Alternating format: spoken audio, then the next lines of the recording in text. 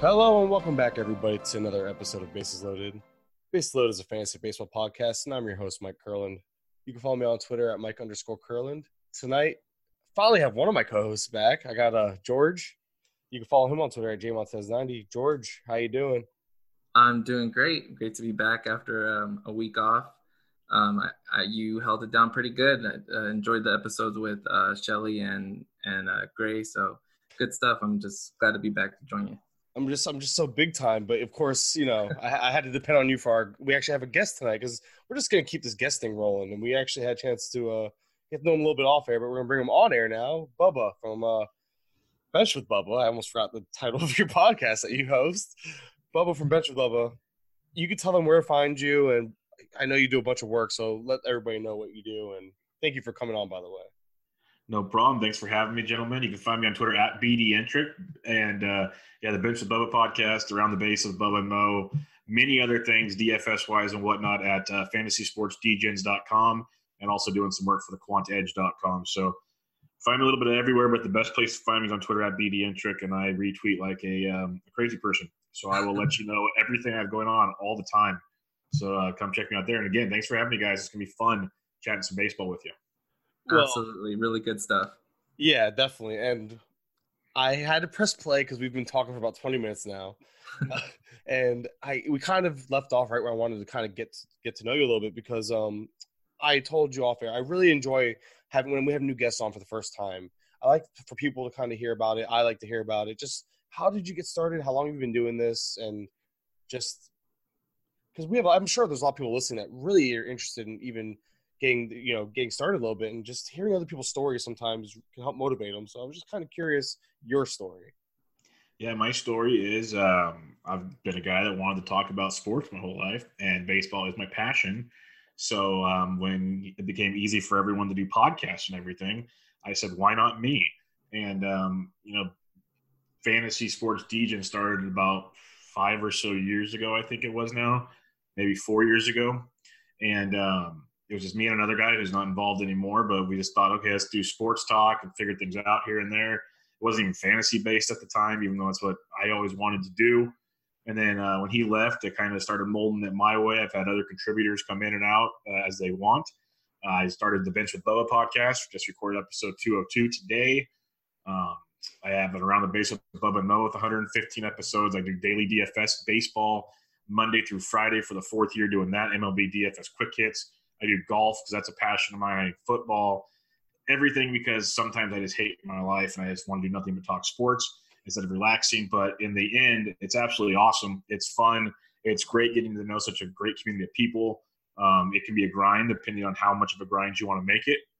But it's really cool starting from the ground up and not knowing many people to slowly getting to meet more and more and finding out how receptive and nice the fantasy baseball community is, and stuff like TGFBI has really allowed for the lower end guys like myself to meet many others and I guess get more of a following, move up the ladder, as they say, or whatever, not even close to the middle or the top, but it gets you kind of more recognition and more of a following, and being able to help people is always fun. And there's so many other things I could talk about, but if you have any questions on it, it'll be a little easier for me to shoot a certain direction.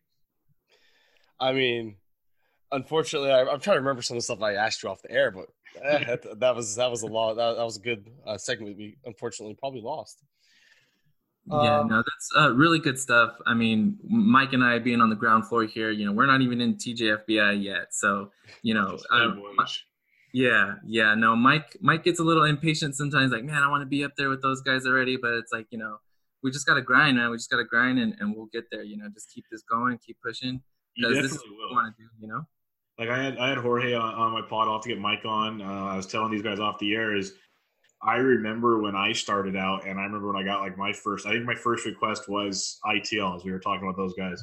That was one of my first ones, and I was just like, what? Like, someone wants to hear from me? Like, I thought it was crazy. I thought it was crazy when people wanted to come on my podcast and talk to me, let alone me go on their show. And it's just a matter of make yourself be heard, but not like in an annoying way. Put your work out there. You guys are both writing a lot, which is huge. That's something I always wish I did more of. I don't, but that'll help you a ton. One thing is it's so hard to make a living in this business. I don't make much money at all doing any of this. It's randomly something here and there. You have to be willing to take free stuff. That's one thing that some people don't understand. You have to be able to write for free. You have to be able to work for free, and eventually people will find you. And that's the biggest thing I'd say is don't think you're going to walk in here and start making a boatload of cash, because not many people do, period, in this industry, and be willing to work a lot of places for free. And once you get that establishment, that'll help you a lot more. And eventually, if you want to make it a full-time gig, it'll probably pan out for you. But, watch guys like Justin Mason and stuff. Those guys don't sleep very much, and he's earned where he's at now. He busted his rear end for a long time getting there. So something to think about there. Yeah, I would say George and I, we've kind of learned that the hard way. Like we knew it wasn't going to be any type of money in this right away, or even the first couple of years. But it's really, and we both, like, he actually intended on writing this year. I had zero intentions of writing. So I actually have taken a lot of pride in the fact that I had zero intentions of writing, and actually got picked up by Fantrax along with George. George and I both got picked up from FSGN to Fantrax. And it happened to work out, and we found each other through Twitter, and this podcast was just something I came up with one day, and I was like, you know what? I need a co-host or two, because talking to myself in this mic can get a little awkward and weird, especially when you're not comfortable doing it yet. Yep. So it kind of worked out, man. It was just kind of everything comes together. But it's like it's a thing. What I say is that you have to be willing to. You really have to. I'm with you. You have to really be willing to put in that time, and it's on your own time and on your own dime. It's a little weird, corny saying I've come up with, but I almost need to make a T-shirt out of it. Maybe I can make some money off the T-shirt. There you go. On my own time and dime. There you go. Like you said, it's really, honestly, and that was really a terrible joke and corny, but it is what it is. In all seriousness, it really is about how much you put into it, because how much you put into it will be how much you get out of it. Another corny saying, but it's really, honestly, I'm seeing everything you're saying. So people are probably sick of hearing me repeat what you're saying. So this is episode 38, and we are just going to talk baseball. We'll see where it goes. I mean, some of the stuff we are going to discuss tonight, though, some second half standouts, some guys that are just really turning it on through these final, 3 months of the season. We're going to do a segment that we do on the show called Cut Bait or Wait. Talk about some guys that have really been struggling, some guys that maybe they are worth cutting. I mean, there are some names on this list that are obviously not cuts, but maybe worth discussing in general, and maybe talk about our expectations. But enough about what we're going to talk about. We'll just jump right into the news and notes. First couple things I have here. Jeff McNeil, the hamstring injury, I saw reports as bad as season ending potentially. Now it's like today it came out as being minor, no real timetable. He believes he can come back soon. And Fernando Tatis, kind of the same deal, IL with the back spasms. I haven't seen a new update. I don't know if anything came out since I sent this to you guys, but these guys, you got to think they're back for September, right? Maybe. Yeah, I know. I hope so. I know Jeff McNeil, he was hoping that, he could be back soon after he's eligible to come. Tatis with the back spasms from carrying so many fantasy teams on his back. Oh, look at there you go. Yeah. One good thing that could, possibly come out of that is Luis Urias shifting over to shortstop. We'll see how many games he gets under his belt there at short, but he's kind of been hitting a little better recently. So yeah, hopefully Tatis isn't out too long. That kind of leads right into, Garrett Cole, another guy, kind of dodge a bullet with him because pitching's been terrible. He's been one of the few bright spots, I feel like, as far as where he got drafted to what he's produced. And AJ Hinch says that he should be good to go next week. The big one for me, and I want to get both of your thoughts on this one, is Tyone. Because, he went in for the surgery to replace, the flexor, something with his flexor or something. He basically got Tommy John again. Yeah, Tommy John. Yeah. So not only is he out for this year, obviously, but now we're talking all of next year. Are you – and this is more of a dynasty league deal, and would you be more on the buy low side of it, or do you think he's droppable? I think there's argument for both sides of it. I'm a Tyone guy, and I don't honestly know what to do. Yeah, I don't want anything to do with him. I really don't. Like, the problem is it's great to be a Tyone guy, and everyone was hyped for him to be the guy this year for really the first time, and he was good for a little while there, but it's his second TJ, I believe, and that's terrifying. One's bad enough, two is really bad. I'm not going to get him back till 2021, and to what type of pitcher will he be by then? Like, if you have tons of spots in a dynasty, sure. But if you have someone else you can replace him with on your roster, I'd be dropping him. It's tough to hang on to a guy that's having these kind of issues time and time again. Yeah, I guess I should have spoke to the depth of the dynasty league because I mean the ones I'm picturing in my head are 15 team and deeper, and that's where it gets kind of iffy. Like when you get to those leagues, it's like somebody with his upside, but at the same time, like what if a hot prospect pops up off the waiver wire? That's like you gotta pick and choose your battles. I mean, I'm truly torn. I think I'm gonna hold him where I have him because I do have him in a few leagues, and I paid a pretty solid price to get him in the preseason, so maybe that's buyer's remorse. I refuse to give up that type of equity. But that's just me being kind of biased. George, do you have any opinion on it? Like, what do you think? Yeah, I'm not that patient. Listen, I've held on to Hunter Green. Like, there's no difference there, right? Except for the prospect type. Yeah. Special. Yeah, I mean, I probably wouldn't, hold on to him if, I needed the space. You're looking at, 2 years here at this point. And it's like, if there is someone in your league that will give you, anything, it might be kind of hard to do. But yeah, I'm not someone that's going to hold on to him for that long. I'm just dumb enough to do it. like my advice will say to get rid of him. Like my advice is like take the heart out of it, use the head. I'm with you guys. He is honestly droppable because even when he returns, he was fighting for that high end SP2 type anyway. He could return to be an SP3 type. That's not really that valuable. And to wait 2 years for that, again, I'm taking the heart out of it, but I'm an idiot, and I don't want to give up on him. But it is, I understand it, and we're on the same page. But another guy trending the other direction as far as trending upwards is Jesus Luzardo making his AAA rehab start. Do you have any expectations for the rest of the season? Because I'm kind of tempered for that likely September call-up. Yeah, he'll get some run. They're not going to overdo him. They want to just get him some major league innings, get ready for next year, and maybe some help in the postseason. If you're in a deep 15-team league or something, he's not a bad option because they're not going to bring him up unless he's ready to go. And as we've seen in his rehab starts, he's been pretty solid. I know I, for one, drafted him at the start of the year, expecting big things from him. So I don't have him anymore, obviously.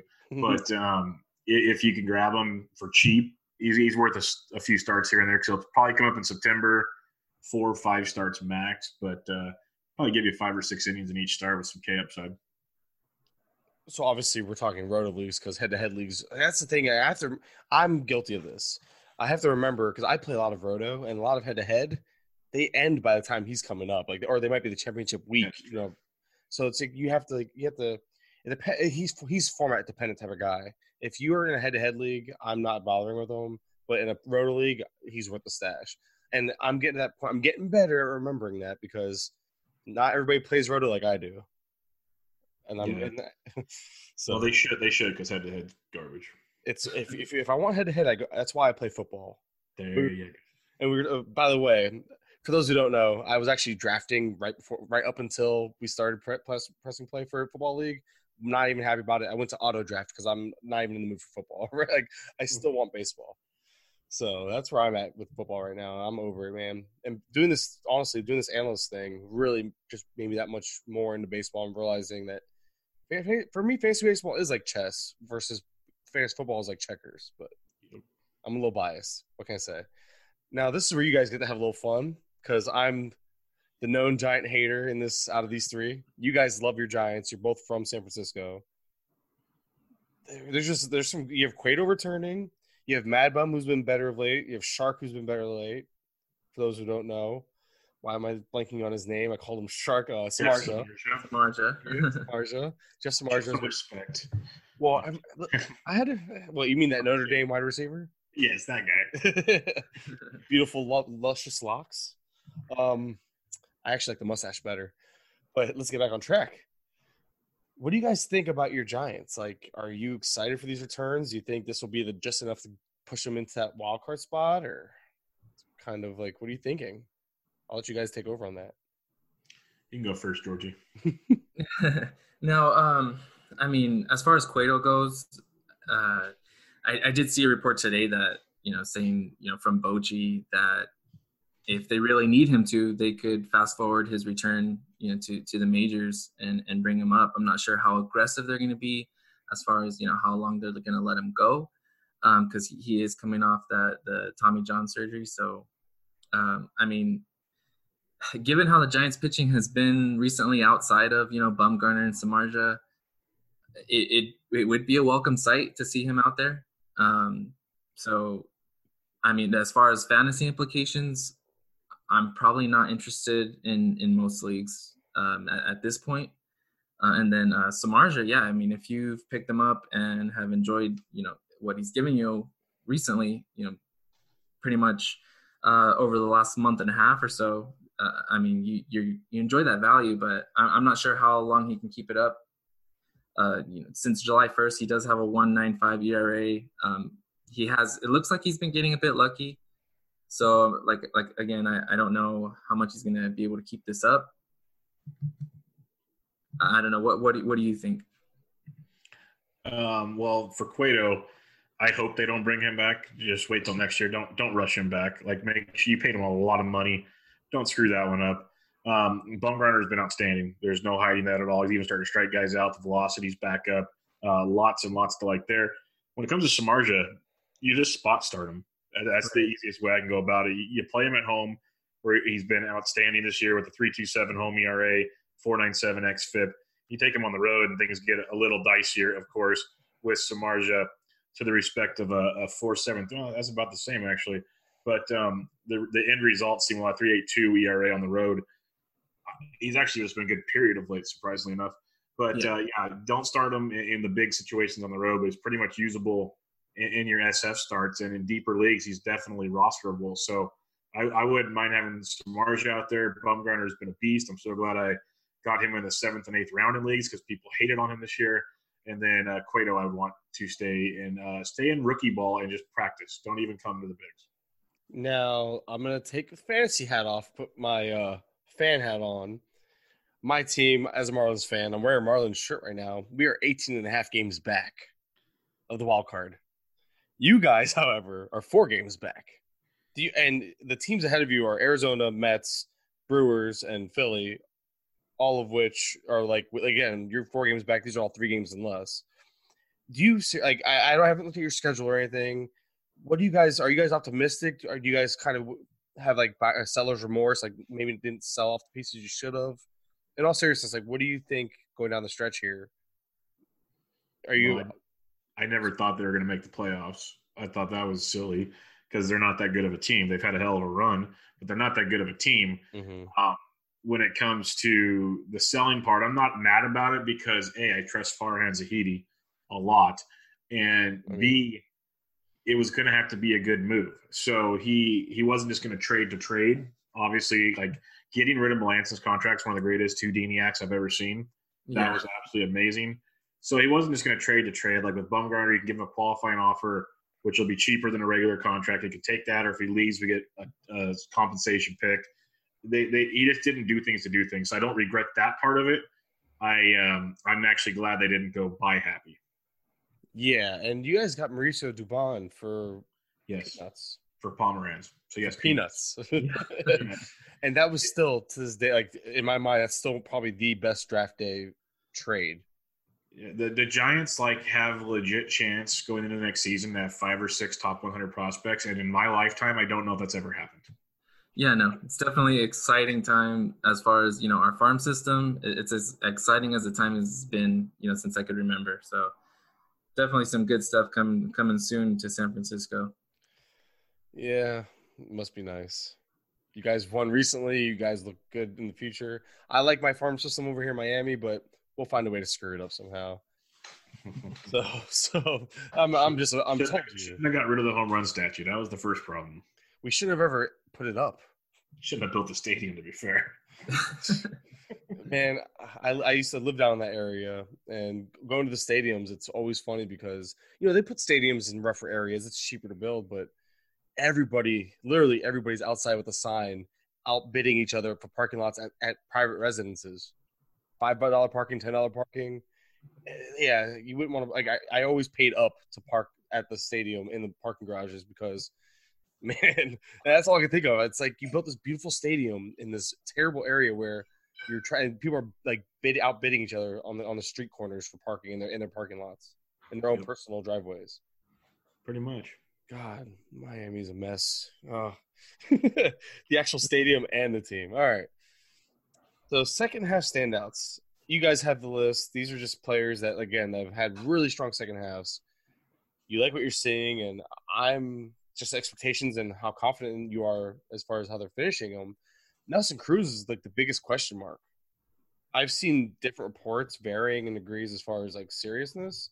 I really don't know what to expect from him rest of the season, and kind of wanting to see what you guys were thinking about that. Well, it's tough to tell because we don't know the severity of his injury, and it's a wrist injury, which sometimes zaps power, which is a bummer. So it is concerning with Nelly, and they're going to want to make sure he's healthy when he comes back for the playoff run. So I would be a little nervous if I was a Nelson Cruz owner, but hopefully get him back for most of September, and that'd be plenty nice the way he can go on a tear from time to time. I mean, just for people to realize, like he had 16 home runs since the start of the second half. And that's with him being out he's been out like a week already. Like it was ridiculous the tear he was on. And it looks like there was an update not too long ago, a few hours back, about resuming on-field hitting this weekend. So maybe September is a realistic time frame. But I do agree. I'm wondering how much of that power is going to be sapped. Because if you take the power away from him, he's okay, not great. The power, the over-the-top power that he was producing was what really made him stand out, especially in the second half. So, George, did you have any thoughts on it, or did I take it from you? No, I mean, Nelly was just doing what he does, up to 32 home runs. That tear he went on was just ridiculous. I mean, we'll see what he can give us. If that wrist affects anything. I mean, I know that I believe he stated that he plans to keep playing next year. He's probably be another value next year. Now these are always kind of things that he goes through. These little nicks, these injuries, little injuries here and there. But I mean, you're going to take the fact that he's hitting 294 right now on the year is just amazing.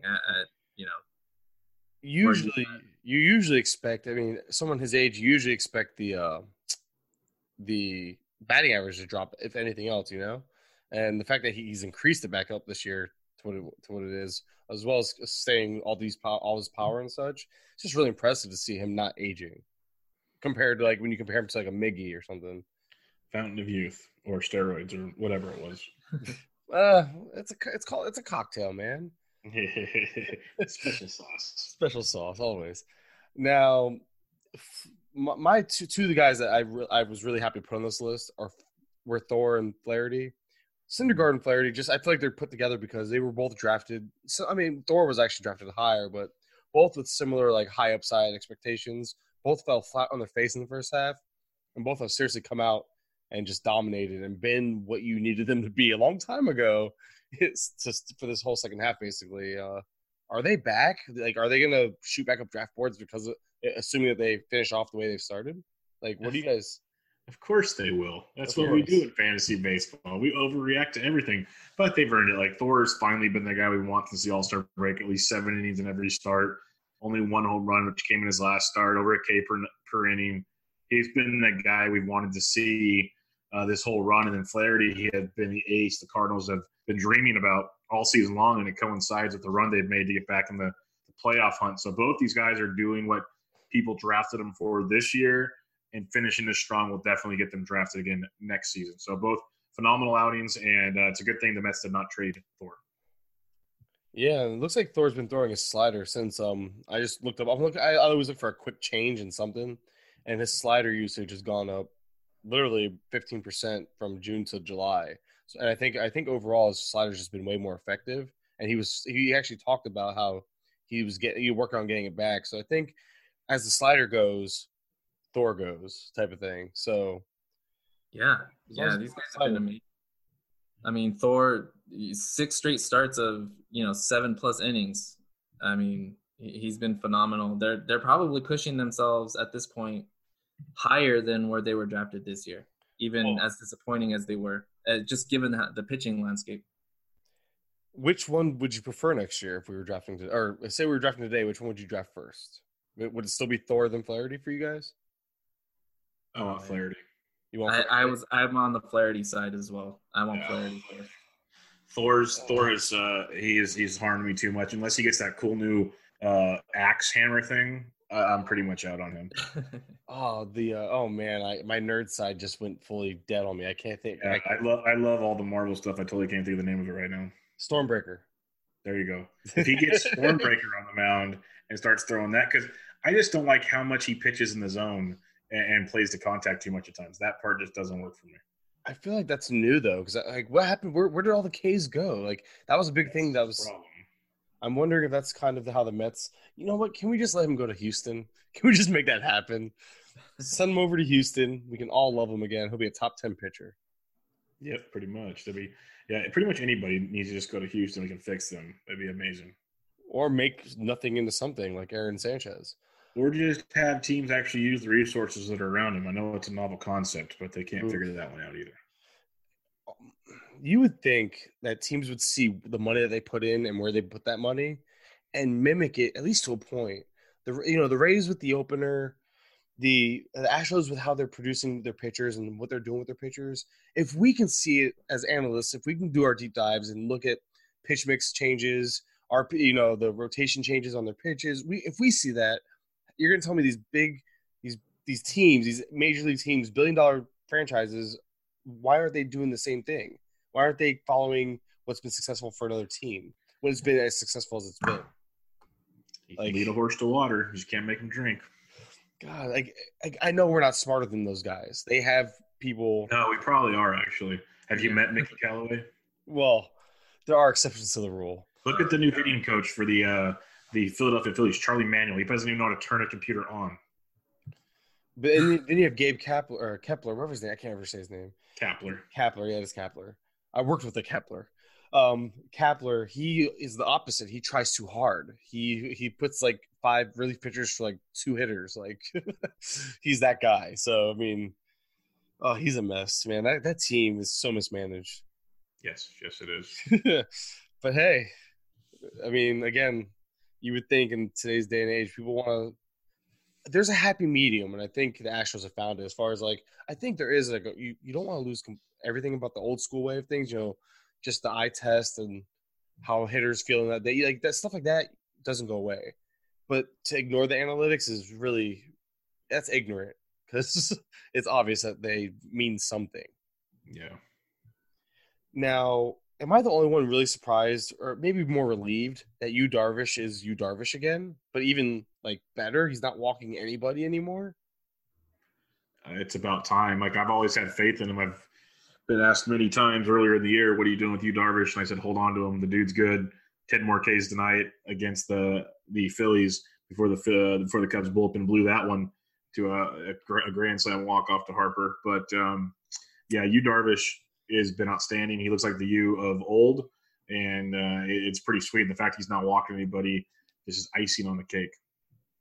Yeah, absolutely. The Ks are up, walks are down in the second half. He's been a lot better. Sometimes you forget about pedigree. Sometimes we look at see what guys have been doing recently, but we forget how good they are. Well, he had that Tommy John, and it just took him some time to get right. Just like, and you're seeing it with Mad Bum a little bit. He had that. It wasn't Tommy John. Mad Bum had the shoulder, but Mad Bum, that's what caused that discount. He had the off year coming off of a pretty significant shoulder injury, and then he kind of took some time to get right, and now it's kind of. I mean, I don't think Mad Bum's ever going to be. I don't think Darvish is ever going to. I don't think either one of them are ever going to be prime of who they were. But I think they could be solid SP2s going into next year. And I think Mad Bum will still be a decent price. Maybe not as good as this year. It's Darvish. It's Darvish I'm worried about. Another guy in the similar vein as these that I was all over going on into the second half was Sonny Gray. Sonny Gray's been fantastic, and I love seeing him do well right now. Another big outing tonight. Double-digit K outing tonight at home. He's pitched great in Great American Small Park. It's amazing. He has. The guy that I'm surprised is still doing it, and me and you've been on him pretty much all year, is Mike Minor, George. And it's just because he's been pitching closer to his peripherals lately, as far as the 4 ERA in the second half, I think it was. But he's still getting the wins, and he's been, I think, better of late. Last couple starts, he's been a little bit better back to who he was. But I'm surprised. I think me and you were rooting for him more than we believed in him, and it's kind of worked out because we never actually gave up on him or traded him, even though we probably should have. And he's just another one that he's more the exception to the rule. I mean, again, he's kind of reverted to the peripherals, but not quite. I'm just curious how he's going to end because I don't know how he's doing it in Texas over there, man. Yeah, for sure. Was hoping he'd get traded. We all were. Right, yeah. No, he's been pitching a lot better, last couple outings. And sorry, I lost track of where I was at. Pitchers, I mean, just in general, it's been nice to have some good pitching. Clevenger, before the Boston start, was looking great, but I love Clevenger. Am I crazy? Like, I think he's going to be pushing that top 10. I think he's going to be like next year's Thor. I'm not sure if I'm going to like that price, though. It's funny you mentioned that because that's the first thing that popped into my mind is he reminds me of Thor. He puts together a great outing, and then he puts together that Boston outing. He's not consistently an ace like he's getting drafted to be, or at least a number 2 like he's getting drafted to be. He's very good, but when he blows up, It's frustrating as all heck. But I don't mind him. He'll be pretty popular in drafts again next year like he was this year. We saw how good he can be, and that's what will help because the pitching landscape is so horrible this year, just overall because of the bouncy ball we're playing with. But, Clevenger, he's really, really good. It's just I'm worried he'll be too pricey for my liking. Yeah, I agree. I think he's going to be too pricey for me. I'm not going to feel comfortable with him as my SP1 for where I have to get him at. And I think Bieber is going to be in that same situation. And I like Bieber more. I actually do, the more I think about it. And I'm a big Bieber guy, but it's hard for me to just – I'm going to be in love with that Nola Thor tier that they're going to be going in that, SP2 range. I think I'm going to fall in love with that tier because I know what their upside is. And it's going to be frustrating because I'm gonna rank them. I'm not going to rank them the way I'm going to want them because that's just how it always works. But as far as Clevenger goes, Clevenger, Bieber, and Sale, I like to group them together because I get different opinions. How would you guys rank them? Bieber, Clevenger, Kluber. I meant Clevenger. Bieber, Clevenger, and Sale. Those are guys I like to group together. Is that how you would rank them, or would you still put Sale above them? Well, Sale's still way above them for me. I think I would go Sale, Bieber, Clevenger. I'm at the point where I'm at like Bieber, Sale, Clevenger. That's how high I'm on Bieber. How crazy? I know I'm nuts. I'm not saying he can't be right, but Sale's done way too much over his time frame to throw him in that grouping. He's still one of the elite guys. I've already seen guys try to start talking about next season, and they got him like the number 2 or 3 starting pitcher right now. I'm so low on him. I'm not going to have any shares. I'm not as high as they are, but I'm definitely have him higher than the Bieber Clevenger tier. I'll tell you that much. Well, see, I think Clevenger and Bieber are top 10 guys or close to it. Maybe it's a little hyperbole. Maybe I'm a little too reactionary right now. I haven't really – the offseason is time to really reflect and do the research.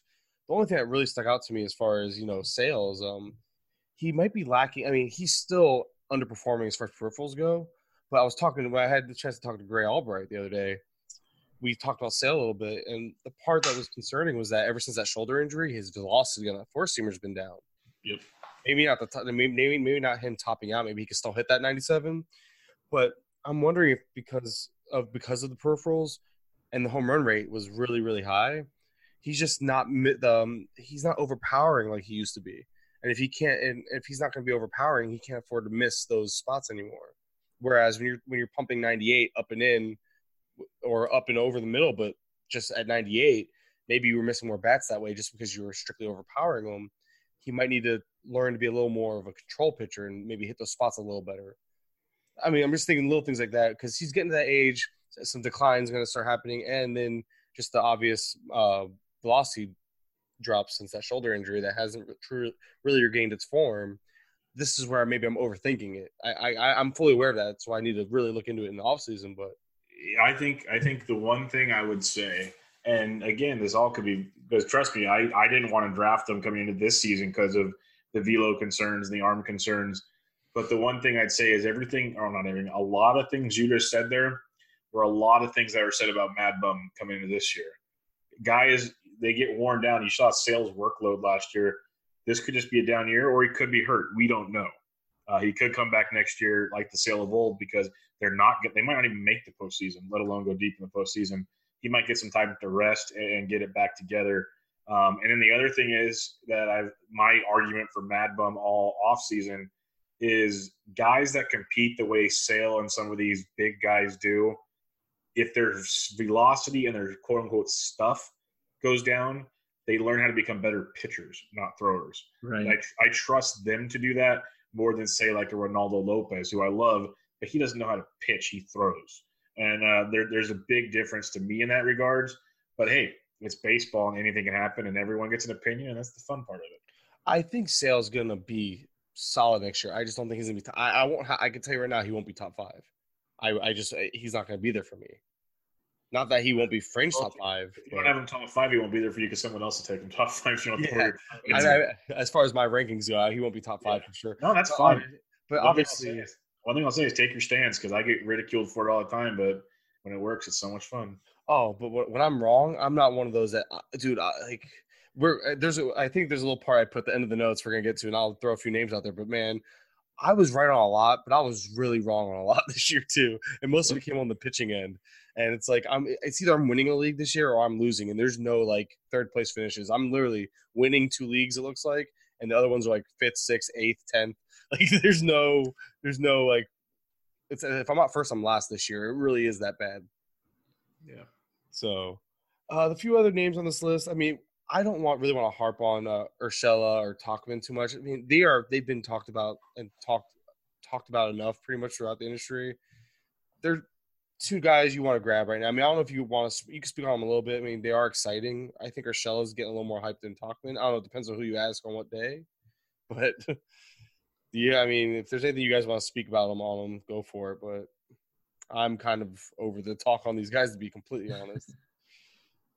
Yeah, I mean, at this point, they should be owned at this point as much as they've been trending. I've kind of, Urshela, this is just amazing what he's been doing, and in that lineup with his contact and now with the power up.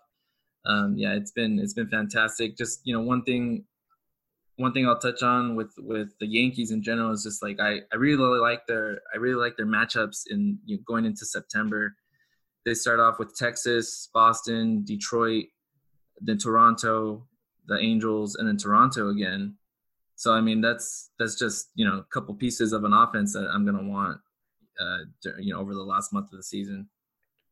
You think Stanton makes that return? I'm getting less and less.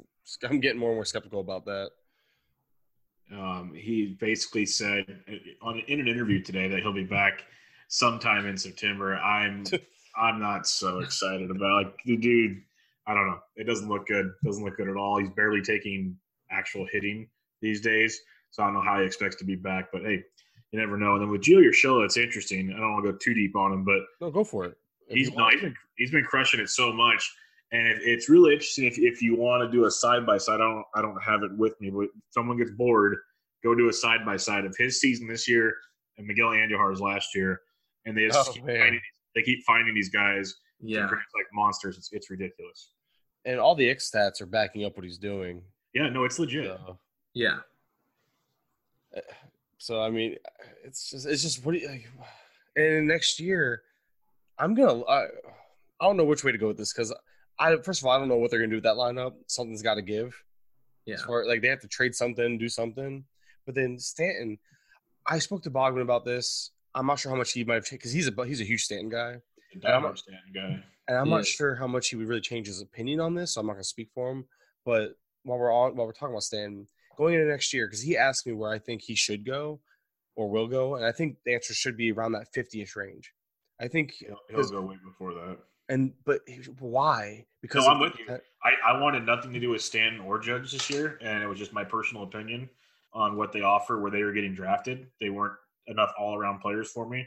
Like, they were going at the end of the first round for crying out loud, and they give you 1 or 2 stats, and they haven't done any of that this year, so I'm really glad I missed on that. But what people will see, even with the juiced ball we have this year, they'll see a guy in Stanton that, assuming he's healthy coming into spring training, that can hit 50-plus home runs. And people see that and they get overly excited because they go, well, if I can grab 50 homers, that means he's probably going to drive in 110 to 120 runs. He should score at least 90-plus runs this year.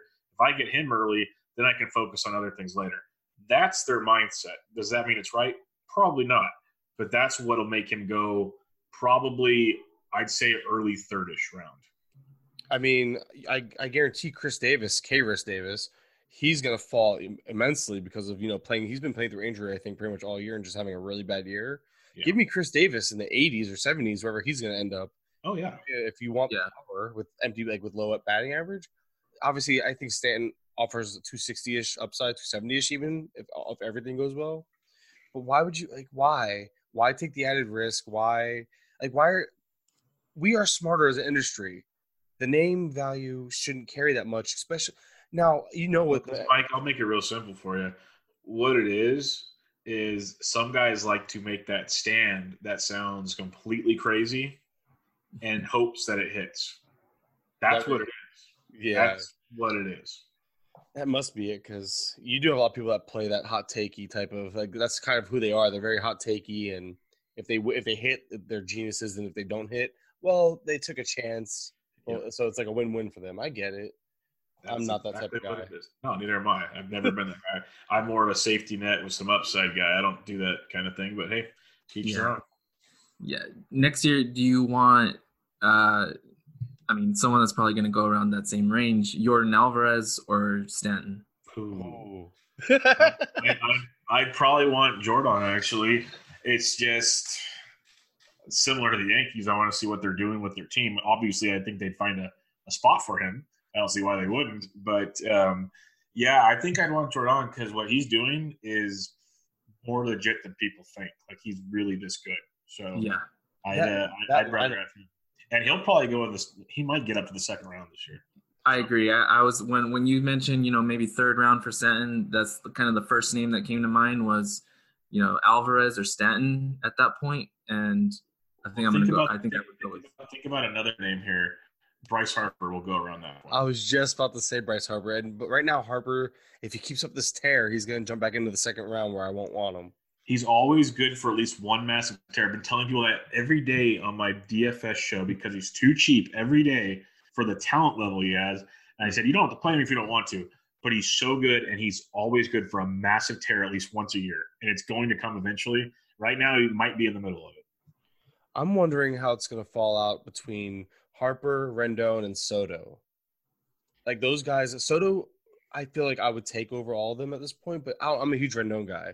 But I don't know, because Harper offers an upside, the higher ceiling, but obviously the lower floor. But that might be the range where I'm willing to take a risk versus because usually I'm very big on the safety. We were talking about safety a little bit. I like my safety in those first 2-3 rounds. I really do like safety. Like I'll take a Arenado and a Freeman type of thing. Like I'll go 1-2 type of thing, like really, really safe. And then I'll start gambling 3rd, 4th, 5th rounds type of thing. I like to manage my risk. But I'm curious, like you guys, because my buddies are really big on Soto, and they talk about Soto over Harper. And I was there until about 3 days ago, but then Soto's been doing his thing too. So I don't know, man. I think those two are really good. I think Soto might have more hype. I don't know, though. I think it's a long season, guys. It is, yeah. I think you know where I stand, Mike. I've been a Rendon guy for so long now. Yeah, he just always does his thing, man. With nobody even questions it anymore. He is who he is, I feel like. Yep. Oh, man, that was actually fun. I forgot where we were at, but that's fun. You know what? Another guy that's going to fall into that same range, and it's because he's not running as much as Jose Altuve, but, man, is he smacking. Mm-hmm. He's crushing it, and he's a guy that I don't know if he's ever going to start running again to the level it's like Correa doesn't. The Astros as a whole don't run anymore. Yeah, they don't have to. Like Springer doesn't run. Like exactly. Like when they first were coming on the scene as these young bucks, they were running and doing all kinds of things. And now it's like, well, we all just hit 30-plus home runs. We don't need to steal bases because you're in scoring position on first base. So that's kind of where they're at now. I don't see them running a ton anymore. But what Altuve brings is some power with a tremendous batting average and like the ability to score 120 runs, which what he brings to the table you don't find everywhere. It's just hard where he goes in drafts to not take someone else that might give a little more in a few other categories. But Altuve is great. There's no hiding that. Yeah, absolutely. And just, given his second base, eligibility, some guys are going to lose that second base, like Jose Ramirez. I know like some leagues, like in Yahoo, he still has second base eligibility. Um, Now, Altuve, where he's going to be going, possibly in that third round range. For me, I'm thinking, if he's not going to run, maybe wait and take someone like a Jeff McNeil. Oh, So I can't wait to see that Justin Mason does the 2 early mock drafts. We draft in October. if you need guys, please, I would love it. Oh, no, he'll put it out there for you guys. It's for all the industry guys to jump in on. There's no requirement. You don't have to show a badge, so you'll be fine. I just love that type of stuff because that's so over the top stuff. Usually, he does like 8 of them or so, and then he writes an article on Fangraphs about it, and it's crazy to see the consensus on where some of these guys go. And in reality, like Georgie was saying there, McNeil is a great comp, but I don't think people see the two the same way. So that'll be very interesting. But I'm not nearly as high as you guys then on McNeil because I don't think McNeil should be. I don't know, man. He's too much. He was about to win the batting title before too much DJ LeMahieu in him, and I don't want to pay the price for a DJ LeMahieu type. LeMahieu turned out pretty well this year. Well, I'd be happy to have DJ this year. Yeah, you know what I mean, though. I don't know. Maybe the juice ball. His skill set plays up if the ball remains juiced. I'm waiting for the full Jew type of thing from the league next year. Like they did. What was it? A couple years ago. Yeah, they did. Last year they took the juice out of the ball. This year they brought it back. They're gonna do something because they're gonna see the home run rate. The home run record is probably gonna be broken this year, and that's a year. I think it was Albright that actually put out the tweet that it blew my mind. I didn't even think about that. That you have Chris Davis on a down year, Stanton pretty much out the whole year, Judge not being Judge, and a couple other, I guess, another big name, and yet the home run, and we're gonna see record home runs. It's really interesting. So you got to think they might tame that ball down, and if they do, that's really gonna cause a lot of craziness in these drafts. But Mike, what do you mean they don't know there's anything wrong with the ball? MLB didn't do anything with it. No, look at because AAA numbers aren't ridiculous either. No, not at all. I mean, we don't have a Keno coming up, and was this the Rios guy from the Dodgers I never heard of, like Edwin Rios. Like these guys are hitting 25 bombs in AAA before they're getting called up. Like I don't understand. This never happened before, but no, the ball. You have pitchers complain that I think it was Thor that actually was talking about at the beginning of the season where the ball was like a piece that was like an ice cube. He couldn't grip it. Thor and Verlander have been big proponents of it. And then Verlander's like very vocal. And Verlander's like if you don't miss bats, you're screwed. They're gonna hit it out of the park. Yep. Pretty crazy. Now I'm trying to find his. I've honestly been trying. I meant to look this up. How many games he played there? Does Gurriel? Let's see. He didn't play enough at second base, at least, unless it's Yahoo leagues. If you played second base one game, you seem to get it. But because I'm just looking at because Gurriel has made some changes. He increased his launch angle. He's really and a few other things. I haven't looked into him in a while, but that was one of the things that you saw, which might explain the power. I think he had his pull rate up a little bit too, so it looks like he's making a little bit of an effort to hit some home runs or get some power behind that bat. But the hit tool's always been there. Yep. So I think Gurriel is gonna be overlooked a little bit in drafts because he's kind of a jag, but I'm gonna like that. I think I'm gonna like the value next year. I think he's gonna be roughly that fringe top 100 guy, assuming he finishes off the way he's finishing. Maybe I don't know. I'm just looking at he's been ridiculous, obviously, at the second half of this year, and no, he's gonna be he's gonna finish top 100 for sure. Yeah, but I'm talking about draft day will be very very interesting. It's like you said, I think some people are gonna want to see it twice to believe it type thing with Gurriel. And what people might not realize is like what you said is the hit tool has always been there. He's been a very good line drive hitter, a very good batting average guy, but the increased launch angle, the bouncy ball, all of a sudden he's a 30 home run guy. And I don't know if everyone's going to believe that one, so you could get him at a discount for sure. I'm going to try – I'm honestly going to go into next year and not bank on the ball being as juiced. I have a feeling, man, the MLB likes to play these games, even though they have no control over it. Because, again, a multi-million dollar. I agree. I think it's going to be a nice pitching ball next year. And it's just going to be one of those things where it's like, joke's on us now. And You're gonna see a few guys be right, or I'm gonna be my rank's gonna be really right or really wrong next year. No in between. It's gonna be awesome. I'm so excited to be right or wrong. Oh man, I love this time of the year because obviously the season's not nearly over, but it's fun to start thinking ahead. Definitely. Last guy I kind of want to touch on, unless you guys have other names, is just Jose Ramirez because he's falling into that same area.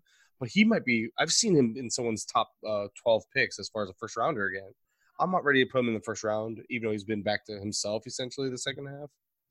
But I am willing to put him in that second round, maybe middle second round at best. I don't know. I'm still a little skeptical, but he's doing his thing. There's no denying that. Just where is your level of confidence with him, essentially? Georgie, what do you think? I love Jose. I love Jose Ramirez, and now it is. I get it. It was almost like a full calendar year of him really struggling, and I know that they did mention confidence issues with Jose settling in early on this season, but he's just so fun to watch. And even when he wasn't hitting well, I mean, he was stealing all those bases, and I mean, if you're looking at 2020 production, at least with a good batting average. No, I know he's only up to 246 right now, but given a month and a half ago, maybe he was like just over 200. I wouldn't blame anyone for taking him, top end in the second round. Yeah, no, it's gonna be really fun to see where he ends up going because he was stealing bases like crazy early in the year. The second half of the year, now he's hitting with power. He's got potential to go like 25 and still hit for a good average. Last year, he only hit like 270. People think he was a 330 type hitter. He fixed something along the way. And so that'll be really interesting to see how he does go this year because I have heard the rumors like you guys had that people have him back in the first round. I think he doesn't fall through the second round for sure. I think if you get him in the second round, it might be a value, but it'll be interesting because only a select type of guy is going to go after him. There's going to be people that are either think this was kind of a bad deal or they're going to be legit on it. So it'll be really interesting to see how all that plays out. But, yeah, he's been darn good the rest of the way here and a lot to like. It's one of those, if you pay up in that first round, you're not getting any type of – you're ignoring the risk with him. And I think he's shown that there's a risk now. I think the smart play is to put him around that 15th rate. So in a 15 teamer like TGFBI and other, main events and all that stuff, he might be a fringe late round first round pick, but in your typical 12 teamer or 10 teamer, I think it's a little bit of reach because you're gonna have to take him over guys like Story, like Baez, and I'm not sure I'm willing to do that honestly.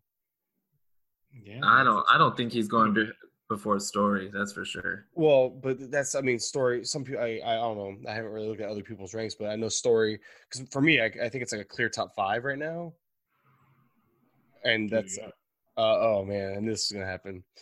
I still have Trout at 1. You open the door. Well, here's the thing.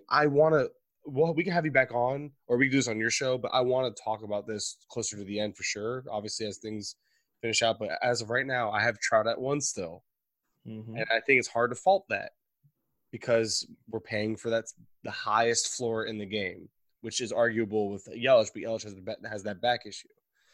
But I'm willing to put Acuna at 2, and it's because as long as he's leading off, he offers that league-winning upside of 40-40, which he might get this year. Now, there's a chance he takes a step back next year. There's no denying that because this is his first full year of being what's about to be a 40-40 guy. But I think I'm willing to put him at 2 with Yelich clearly at 3. But it's almost like a 1A, 1B, 1C for me. Because if I get any of those 3 guys, I'm happy. And that's a great way to start my team. And for me, Lindor is my 4. And I think I don't know if a lot of people have it that way, but I love the power speed combination with the solid batting average and just the 100 runs, maybe about 80 RBIs, depends on how that team fills out next year because he hits leadoff now. But I love what Lindor offers as far as 5 category upside. And Bellinger has fallen to 5 for me because he's just kind of fallen off and been more of showing kind of – we all knew the first half wasn't really – obviously, he wasn't going to stay down all year, but Bellinger's kind of fallen to 5. And I'm almost putting – because Betts has been back to being Betts, I'm almost ready to put Betts back because I know what I'm getting with Betts. I know the high floor, the 5 category upside as well. But it's like a top 5, top 6, and it's like that's just slowly creeping up. I'm just not a big Bellinger guy though, so yeah, neither am I. So I'm almost at Betts 5, Bellinger 6. I'm not a big pitcher guy, so I might have one pitcher in my first round, honestly. Yeah, I don't do the pitching early thing very often. But I mean, I don't know. I haven't really thought beyond that. But for me, that's like those clear 5 or 6 right now have those top spots for me. With Arenado, obviously, like you could argue Arenado as high as 4, but I think it's top 3. It's 1A, 1B, 1C for me.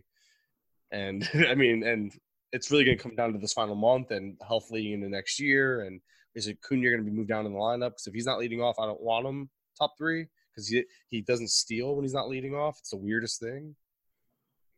Yeah, it's a Braves philosophy. NCR did the same thing last year. Yeah, so, but the way their team operates is weird. They gave him the green light though. It wasn't like, but it was like a different thing. They didn't. I don't remember them being so openly. You can run in Ciarte. They told Acuna, from my understanding, is like they were telling him, "Hey, you can run whenever you want, even batting cleanup." And you hate to see 40 home runs from a leadoff hitter, but for as a fantasy owner, I'd love to see that because I can get RBIs and home runs later on in the drafts. Like I can do that. So he's pulling a Ricky Henderson right now. God, what I would do for anybody that stole that much. He used to be the top fantasy player in the game. Yeah, I just don't know. I know you're going to see a lot of people taking him over Trout next year. And for the stolen base upside, I can understand it, but I'm not willing to make that. I'm not willing to do that because I like that floor. I like Trout because Trout doesn't usually get hurt. I know he's been kind of injury prone the last couple of seasons, but Trout for me is just such a stud, such a solid. Even though Trout doesn't run anymore, he has 10 steals. That's in today's game. That's running. So it's 40 steals. I know. Are you one of the guys willing to put Cunha above him? At this point in time, yes. I have been sitting here this whole time thinking, I don't care. I want Acuna. Wow. Really? Yeah. Oh, steals are so insanely valuable. They've dropped off so much. Like, there's nothing against Mike Trout at all. He is the GOAT of GOATs. But what Acuna is doing is unworldly, and he's still so young. Yeah. Exactly. So you don't. I mean, I know he's excelling at his young age, but you don't think there's any chance for a fall off because of how young he is. And pitchers can. I mean, I know he's an elite talent, but maybe I'm too old school thinking like this because I know you guys are getting younger and younger and better at younger ages. I'm aware of that. I'm seeing that the game is changing, but I don't know. I'm still having a hard time, and I thought having him at 2. Like I know having him at 2 isn't really a tough call, but having him at 1 for me just. Because I'm thinking I can probably get Mike Trout, and I'm not a Mondesi guy, but I feel like Mondesi is going to fall to that 2-3 turn next year. And what has Mondesi done for you to make you like a Mondesi Trout combo over, say, an Acuna and Jose Ramirez combo or something? Well, if I can get Jose Ramirez there, I'll be happier than Piggin, you know what. But or what about like Jose Ramirez and say Jordan Alvarez drops down to you? Oh, Jordan Alvarez and Cunha, you mean? Yeah. Sorry, yeah. I'm always skeptical of second-year guys too, man. I play scared those first couple rounds. I'm not gonna lie to you, I do. I play scared. No, there's nothing wrong with that. I'm just trying to throw the scenarios out there where I want to believe in Jordan Alvarez, but I know the second I believe in him, you guys are all screwed for liking him. That's just like you should be thankful that I'm afraid to be on him at that price. Now, the guy that I'm really intrigued to see what's going to happen because is Tatis, man. Tatis Jr., he's going to creep into the first rounds, isn't he? I'm worried about that, yes. Yeah, I think he is, unfortunately. And so I will own none of him then. But you're talking about upside and pedigree, and he has 30-30 potential. No, I agree. Without showing it, just like Acuna, this is going to be his first year showing it. And it's just funny because obviously you're going to take the guy who's obviously a little more proven at this point, no doubt in Acuna. But it's just funny that the mindsets how different the mindsets are when you're looking at the two players. You know, well, going into the season, I was preaching from the rooftops that I want Acuna as a top 5 player in the drafts, and people thought I was crazy. So I might have been one of those guys that thought many people did. That's why I do my subtweets about it every time he has a big night, just to remind those people that don't want to admit to it. No, I was one of the people telling you you're crazy because I was Yeah, like, that's what I'm saying. Many people were. It wasn't just you. oh no, but Um, see, I told you I'm willing to be wrong. I'm telling like I'm willing to be like, yeah, I was wrong on that. yeah, no, this is one of the few things I got right, so I'm enjoying the hell out of it. But the more I would think about Tatis, it probably would be intriguing. But man, I just can never get Petco out of my head. I can never get just being a Padre in general out of my head. It's just something. It's just a bad deal. But if 30-30 is a huge deal, if I'm harping on 40-40, then yes, 30-30 is pretty big. Now, I think with Tatis and George, I don't know if you back me on this, but at one point it was because I'm big on advanced stats.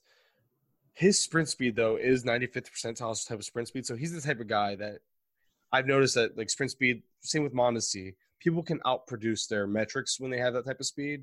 But at one point, he had a 100-point difference between his expected batting average and his actual. And right now, before the injury, obviously, we're still looking at like a 60-point difference, give or take. And I don't know how much of I think he's closer to a 280 hitter because, again, the speed, but I don't know if I want to bank on 280, 30, and 30 from a guy that hasn't done it before type of thing. That's my problem. Like Acuna, Yeah, exactly. I've seen the skill sets. And I don't know, and I know George and I have had that kind of that sentiment with Tatis, but I wasn't sure if you still felt that way, if you're kind of changing your mind on him, George. Yeah, that's kind of where I stand with him going in the mix there with the first rounders. Is just like, yeah, I'm afraid of that batting average, cratering next season. I mean, I still want, Story. I still want Lindor. Baez is a little closer. He's another, guy that's, perfect example of someone outperforming everything that you would expect. Every freaking year. He was a guy I was fading so hard this year, and I was so wrong. The only reason why I was right on Mondesi was because he got injured, not because I was actually right on him. But yeah, I don't know, man. I can't get behind a guy like Baez is so hard to get behind because he walks less than 5% of the time. That's ridiculous. But anyway, I don't know. It's gonna be fun. I think we're gonna have this discussion again for sure. Probably when the season ends when we start talking about way too early rankings. But we can kind of just run through some of these names we do a segment called Cut Bait or Wait, where obviously it's pretty much what it entails. Do we hold on to them, or are you willing to cut them? Now, some of these guys, obviously, that's why I put the little dash level of concern, because some of these guys I wouldn't drop, but I'm definitely concerned about. Like Pete Alonso, I'm not dropping, and he has shown life lately, hitting a few home runs, but overall, I think he's hitting like under 200 since the break, and people are trying to do the whole home run derby curse, but people need to realize that him and Bell's another guy on this list, neither one of which I would drop. Bell's also come alive lately. But they were due for regression. Bell's regression started before the break, though. But regardless, they were due for regression. And please please chime in if you disagree. But I always saw Alonso, and you can go back, and I was always like sell high on him not because of the power. The power was always real to me. It was the batting average. There was no way I ever saw him over a 250 batting average type of guy, maybe 260. And I think that he was and maybe I was too bullish on Bell because I thought there's no way he was ever going to go through the drought he went through. So you win some, you lose some. And I lost twice somehow. Or actually, I won a little bit and lost a little bit. So yeah, I think we recorded a day too late because he went 5 for 5 today with a walk and a home run, 6 RBI. An absolute bomb. Yeah. Oh my goodness. Well, good for him. But seriously, obviously. No, yeah, for sure.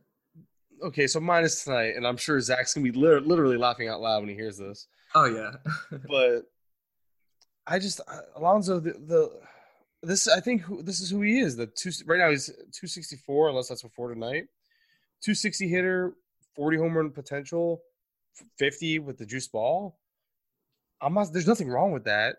And obviously that's great, but I don't understand how people can really be all that surprised that he's kind of like stumbling out of the second half. He's first year ball. Pitchers are adapting. He shut me up before I even had a chance to finish my thoughts on him. But I don't know, man. I'm not really concerned. this should have been expected. I wasn't, and I've seen concern around I've seen questions floating around on Twitter about him, and I just thought it was worth mentioning that don't really worry. He's going to be who he is, and he's just kind of regressing to the mean. Yeah, I can agree with that. Like the average is never going to be as high as it was. The power is legit. He's on pace to hit 50+ home runs, and I still think he'll come close to that. I don't know if he'll get over 50 or not, but it'll come darn close. But yeah, the batting average is just a matter of time before it came down. But still a 240, 250 guy that hits 50 home runs. I'll take that all day long, as long as you go and get someone somewhere else in your draft to help your average. But when you think about the overall landscape of baseball right now, average is down anyways. So even though the home runs are up, strikeouts and everything are still down so much, he's not really killing you that much. I'm wondering, he's the perfect type of guy that you pair with a McNeil in a draft next year. Yes. Or an Altuve or any of those guys. Exactly. Right. But see, I'm thinking when you said Stanton shouldn't go ahead of him. No, I take Alonso over Stanton every day. Absolutely. But you're telling me, so Alonso's going to be a second-round pick then, I'm guessing. He's probably going to have to be, isn't he? I don't know. There's only so many second-round picks you can have. That's why I'm curious to see where this goes. I think Stanton goes on name value alone. Alonso, I think, will have at least enough skepticism of a second-year slowdown. It's going to be weird. It's going to be very weird. It's going to be fun. I'm really looking forward to it because then you're going to have the debates of, well, Alonso did it all year. He hit 50 bombs, and you have Jordan Alvarez who only did it for half a season, and it's going to be a lot of, do you trust the youth? My thing is I think I'm going to be passing on, and I'm a huge Bell guy, and Bell's going to go, it's probably fifth roundish at this rate unless he keeps correcting it. But regardless, I think I'm going to be passing on these guys because I'm going to love – there's going to be like the Max Keplers of the world, the Confortos, the guys I know I can get 30 bombs and 80 to 100 RBIs later in the draft, Matt Chapman's. Like, these are guys that I'm going to be targeting in my drafts personally and focusing on speed and average earlier on, the higher upside guys earlier on, knowing I can get the power later on. Yeah. That's just what I'm thinking already. Like I already can't wait to draft next year because that's all I'm talking about tonight. A couple other names on this list, and I don't know if you have any that you brought to the table as well, but a couple of these names are yours, George. I believe Franmil Reyes was somebody you mentioned. Bauer. Yeah, I mean, as far as Franmil goes, he's someone who's like kind of all year. You're waiting for that kind of breakout. He's provided good power numbers, but you expect the average to be up a little more. And I do know that he's been hitting a little better as of late. I did like the move to Cleveland for him a lot, and hitting now in that division with weaker teams. I think he could provide some pretty good value for the rest of the season. I think I'm still holding on. I've been a Reyes fan, all season, so I think I'm still holding on to him personally. I don't really have much to say about that. I just wrote about him, and I think he's kind of in line with – I think what you said is kind of in line with what I was thinking, that if you need the power, he's obviously a hold, but he's not somebody you need to – he's not a must-keep guy either, though. If you don't need his skill set, he's a drop. He kind of fits this category both ways. So I don't think that for me the upside the upside to me isn't enough to hold on to him if I need pitching badly, if I'm trying to catch up in innings, if I'm trying to stream a pitcher for some Ks or something, and he's kind of that fringe guy on my roster. I'm okay cutting him. 10 teamers, some 12 teamers, depends on how deep 12 if it's a 12 team mix as far as like corner and field, 5 outfields. Obviously 5 outfielder league, I'm holding him, but I'd say the shallower the league, the more forgivable it is. He's owned in 50% of Yahoo leagues, and that feels appropriate. Yeah, he was available in our 15-team listeners league, and I need RBI there. I picked him up right away. I'm in 8th place, and I've tried, and I'm done. I keep plugging away on my lineups. Don't get me wrong, but I'm pretty much toast. Yeah, I'm in 4th place. I'm trying to get up there. Well, good, because I told you what I plan on doing for the winter, and if you win, I don't need to do it for you. But that's a whole other discussion. Hey, Bubba, you're still there, right? All right. Is there do you happen to have that list up in front of you by any chance? Yeah, I do. Is there anybody on there that? Well, I wasn't sure if you still had it up. Of the names we haven't mentioned, or even if we have any guys that you're thinking about cutting. I mean, Kevin Biggio, I've noticed Vogelbach, just guys like that, or. For me, for guys to maybe cut bait with, maybe Hunter Renfroe. That would be one. Like, it's so hard. Domingo Santana's kind of getting it going again. You're not getting rid of Trevor Bauer as bad as it's been. You're not going to get rid of Edwin Diaz because saves are so hard. Eventually, he might get his job back. But Renfroe, Vogelbach's been bad. He went deep, I think, yesterday. Those would be kind of two of the guys I'd look at. If say an Aristis Aquino came up, you could drop one of them for him, something like that. Some new flavor of the week you could want to kind of roll the dice with. You could do that. Yeah, I'm a huge Domingo Santana guy, by the way. Another guy that we did a My Guys episode, and I cut him out. And, of course, that was right before the Japanese series. So I was really upset about that. Because this is back in the beginning when we used to ramble on like 30 minutes on a player before we learned we didn't have to do that on every player. And so we didn't have time. We literally did 3 each, and it was still an hour episode. That's how much we talked about players back then. Live and learn. It's just funny, man. You learn about the stuff, but I'm rambling now. But Renfroe, I'm with you with those two guys. Biggio, every time I want to drop him, he gets going again. So I'm not. He's too good. If you for a guy that like Dex stats, go look at his page, and there's a lot of things pointing in the right direction for that kid. Oh yeah. And Bauer and Diaz, I'm with you. It was hard because my thing here was more of a level of concern. We all knew Bauer going to Great American Small Park was not in his favor. He's walking, I think it's 4 per 9 at this point. The walk, yeah. His Ks are still there, but those walks are killing him. The long ball is killing him. Exactly. He can't be an ace walking four batters per. So that's just something that next year we're gonna have to adjust. Or if he doesn't, I miss 2018 Bauer. Like we all do. I was such a Bauer guy this year, man. That kind of leads into that kind of leads. We can get into those final thoughts right before the show ends because I'm sure people are done sick listening to me ramble. And that kind of leads right into it, honestly. I could easy transition instead of explaining myself. Bauer was just one of my players that let you down because I have it listed here. Players that let me down. He's just one of them. And it's been up and down with him, but it's just been so frustrating. I really depended on him and Thor. Those were my 2 aces this year. So go figure. It's tale of 2 stories, really, because I feel like Bauer was decent for the most part. But regardless, man, I've had just those 2. Who else? Will Myers, man. I was a huge Will Myers guy coming into the year, and that has been absolutely terrible. Yeah, it's comical now. But what about you guys? Do you have a couple guys that just like really just you're so beat up by? Tyone was another one for me, by the way. Tyone, huge Tyone guy. That worked out well. God, I hate. Yeah, I'm not so sure. Outside of like injuries, a couple guys that I was taking late that just didn't pan out for me. You're perfect, George. I hate you.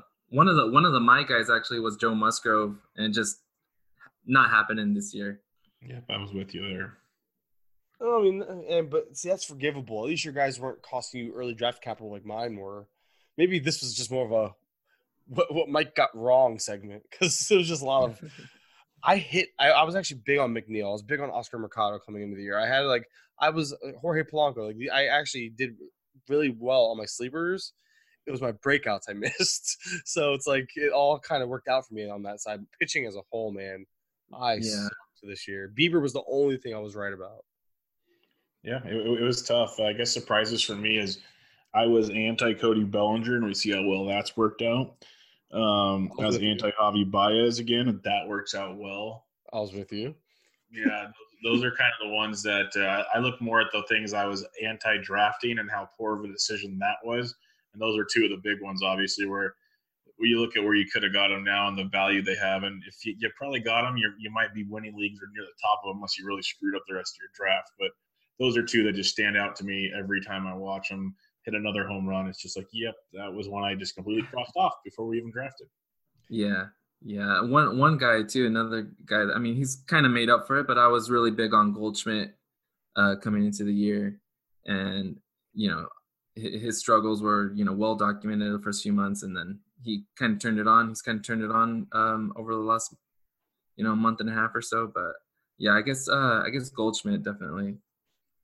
My biggest surprise as a whole, I think all of us are obviously the home run, the amount of home runs, but the lack of stolen bases. I don't think any of us saw this. I don't think there's anybody in the industry as a whole that saw stolen bases falling off the face of the earth.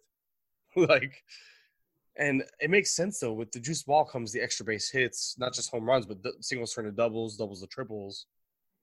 And unless you had a Mondesi, or Tim Anderson start your year, you are probably like me, where you just hoarded all the stolen bases you can get off the waiver wire, and that kind of can kill you in every other category. Yeah. So it's one of those things. It's like I love looking back at this stuff where I got what I was wrong about, what I missed on, and I'm hoping to learn from it. But the goal is to not overreact, which is something that we don't do well. No, not at all. Yeah, I was drafting guys, later on, like Austin Meadows, who's, provided value in other places, and like, Jose Peraza, hoping to get steals from like guys like that along the way in my drafts, and that definitely hasn't worked out. Well, any final thoughts here, fellows, or we can head on out of here? We've been talking, I'm sure, plenty. If you guys don't have anything, I was going to say thanks for having me. It's been fun getting to chat with you guys.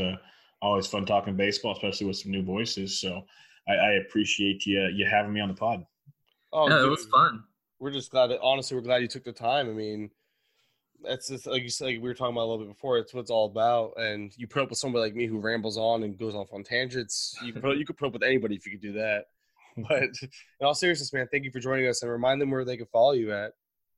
I'm on Twitter at BDentric. So check it out there. You'll have everything. My Bench with Bubba podcast, all my daily shows, thesportsdegens.com, or fantasysportsdegens.com, thequantedge.com, all the good stuff there. But yeah, just check me out on Twitter at BDentric and look for the podcast Bench with Bubba.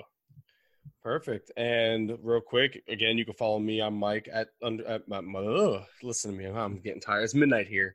I'm Mike Kurland. You can follow me on Twitter at Mike_Kurland.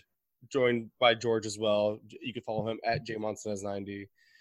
George and I write for Fantrax. You can find our work at Fantrax HQ. We post our articles weekly. George and I both have to actually get to writing. We both have one to do in a day and a half. Yeah. But other than that, I mean, you can find the podcast at Bases Loaded Pod on Twitter and Instagram. You can find us on the – I'm going to do this for both of us, Bubba. Rate and review our shows if you can on iTunes, Stitcher, wherever you can. Bubba, Bench with Bubba, and all his other ventures he's mentioned. If you have even 5 seconds, just press 5 stars for us. 5 stars for us on iTunes. It helps us go a long way. And that's all we really can ask. Because again, we love doing this, and just a little bit of appreciation is nice, and that's the way you can show up to us. So again, guys, we appreciate you listening, and we'll talk to you soon.